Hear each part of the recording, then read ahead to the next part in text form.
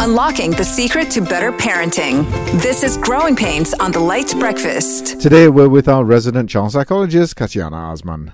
Katyana, we've heard, phrases like, don't cry like a girl and, you can't play rough like a boy. Those kinds of messages to our kids. How does it affect them? I think other than just expecting all girls or boys as well, really, to kind of fit into a box. We're kind of like conforming behavior. We're conforming. I think it also goes back to sort of like gender roles when it comes to play and occupations and things like that.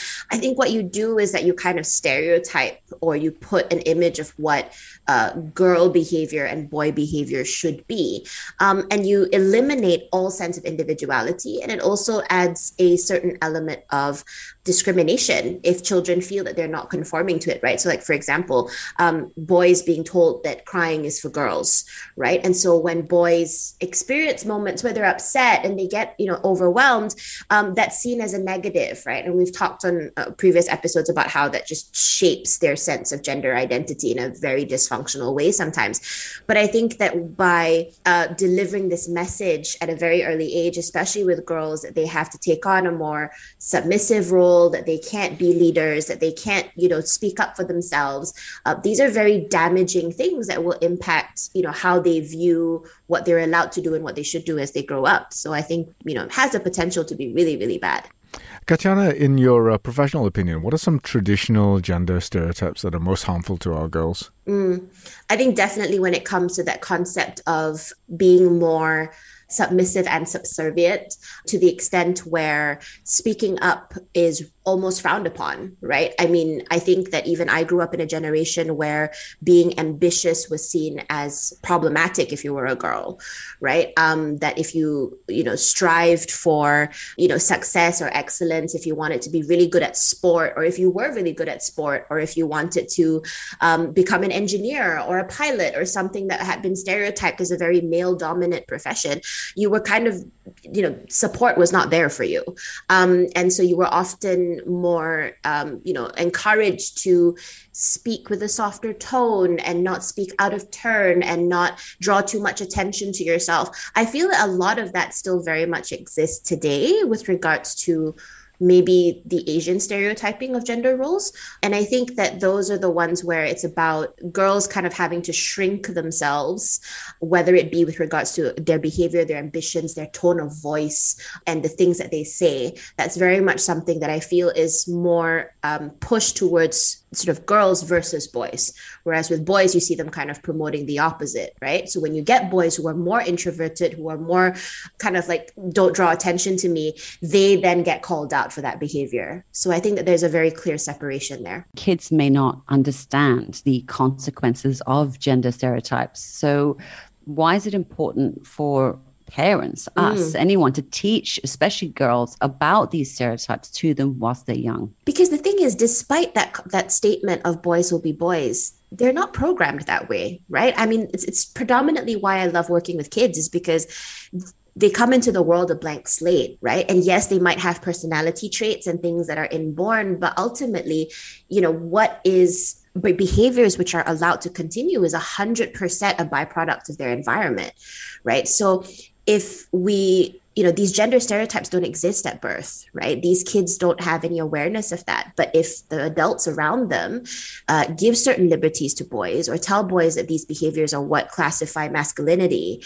versus what classifies femininity, that's what they will then accept is the rule of life. And they will carry that on throughout the rest of their life. So I think that that's kind of where the role of adults, I'm not just going to say parents, because I think teachers, aunts, grandparents, just everyone who is, around the child, it becomes our responsibility to communicate that this isn't necessarily the way the world has to be, because that's what the kids will learn, right? So I think that boys who have not been told that it is unkind to, make comments about a girl for how they look, or to bully them in the playground, right? They're going to think that that's okay, not because it's a part of their personality or something that comes with being, from having, an XY chromosome.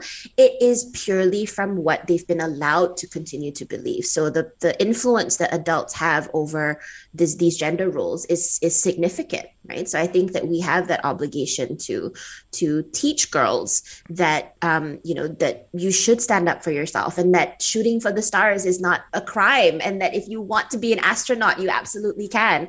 That comes from us. That's not going to be something that they're programmed to know at birth. How best then should parents teach their children that boys and girls are different, but should also be seen as equals? Well, I think that what's important is to be able to communicate that there are absolutely differences between men and women, boys and girls, right? And that might come from a physical perspective, that might come from ultimately how society treats them. But within the home, there has to be that sense of equality that you do reinforce, right? So there should be no what we call those double standards, where boys get away with more and girls are expected to kind of contribute more at home. Those standards need not exist within the home, right? But you can still educate kids that outside the home, these things might still happen, and these things might still be discussed, and people might treat you differently, right? But that doesn't mean that you have to necessarily ascribe to what they believe, and that doesn't define you as a person. So I think that just very simply, just within the home, I think we should kind of let kids lead. I've seen so many parents panic when their young boys want to play with dolls, or when their girls want to build with Legos. I've seen a lot of parents kind of panic about that. And I say that there's really absolutely nothing wrong with those things, because they are probably things that the kids see fun, especially boys who have sisters and girls who have brothers. And so it need not be indicative of anything more, I'm not going to say worrying, but I guess for the parents, a little bit more atypical. But I think that we should allow our children to kind of explore all the range of things that might be sort of like restricted by what is traditional gender roles. And that, if as a parent, you want your son to be someone who is a little bit more involved in sort of the home and not kind of taking on what I think we call it that toxic masculinity, then you're the best person to start it. And the same goes with being a girl. If you have a girl and you're, wanting her to be successful and to stand up for herself, you have to push that.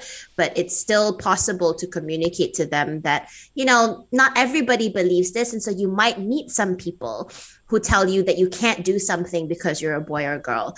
And that doesn't necessarily mean it's the truth. It's just what they believe. So you must not allow what they believe to define who you are as a person and what you want to do. How can we prepare our girls, especially, for often, unfair and impossible expectations or statements? I think that was even personally one of the hardest things that I think any girl who wants to be ambitious and who wants to do things that are, it's crazy that in 2022, we're still looking at it this way, but it really is true that I think that especially in Asian culture, that still exists. Mm-hmm. And I think so what I would suggest to any parent who has a daughter who, wants to do something that is probably stereotypically more for the boys, right?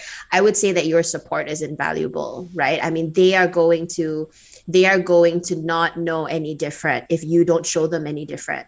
But when they go out into the real world, like you said, right, and there are going to be situations where people ridicule them, again, you being the person to support them is going to override all that.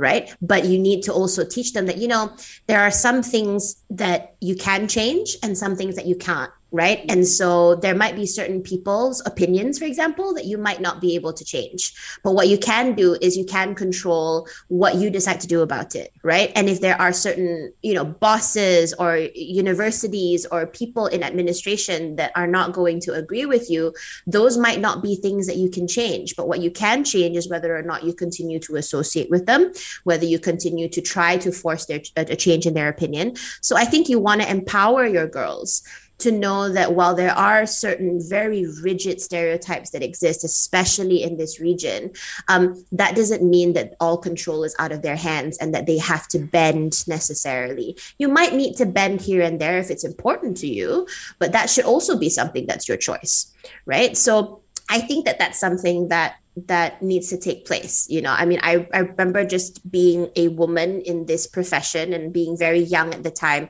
I too was met with a lot of, unfortunately, male figures who felt that it was not my place to be in certain situations. And so needing to know that that is not something that you have to bend to. I didn't have to bend to their needs and wants, and that means I could just probably look elsewhere. Those are things that we need to teach our girls, that sense of not being helpless and conforming just because society tells you to.